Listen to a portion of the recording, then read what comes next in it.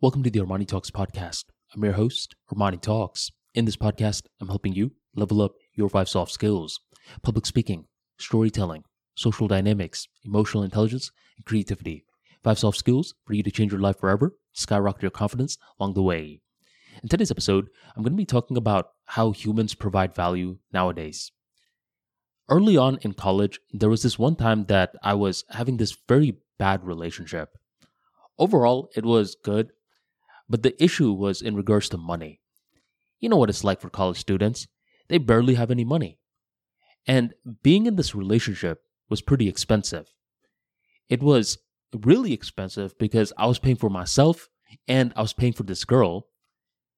And what would annoy me was that this girl would never offer to pay. It's one thing if I have a career and I'm working, but that wasn't the case back then. I was getting very irritated that this girl was not showing any form of consideration in regards to paying. And worse, after I paid, she never showed any form of gratitude. There was this one day when I went on Google and I was seeing whether or not anyone else was experiencing the same thing. So I type in my inquiry in Google and I'm given this one particular post that resonates with me. It's basically a person that's going through the same experience that I am, and he's expressing himself on this website called Reddit. When I saw that, I was like, whoa, I don't know what this Reddit thing is, but it feels as though it's reading my mind. And I went through the post. I soon started to see the different responses that this poster got. And most of the comments said, well, maybe you should talk to your partner about it. And this was a very reasonable answer. But for some reason, I didn't feel the same joy from these responses as I did when I initially saw that one person posting the same experience as mine. A couple of years goes on by, and then one day my friend hits me up and he's like, Armani, I don't know what to do. My girl hangs out with so many single people, and the single people are convincing my girlfriend to go on their girls' nights out. I tell my sisters about this, and my sisters say, there's nothing wrong with this. They say if I have a problem, then I'm being too controlling. What do you think? And I say, it doesn't matter what I think. You should check out this website called Reddit. They can read your mind over there. So I have my buddy type in his situation on Google and add Reddit in the inquiry. And that's when he's populated the same exact situation that's going on from someone else in connection to his life.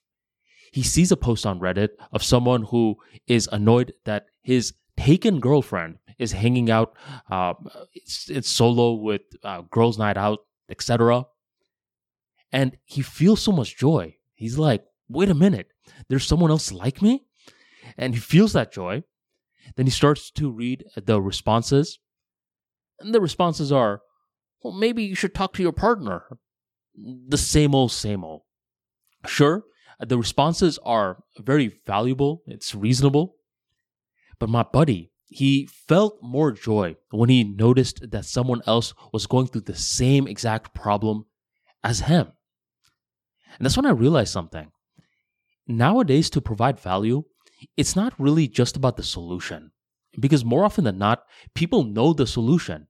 And for relationship issues, 98% of the solutions out there are, well, maybe you should talk to your partner more.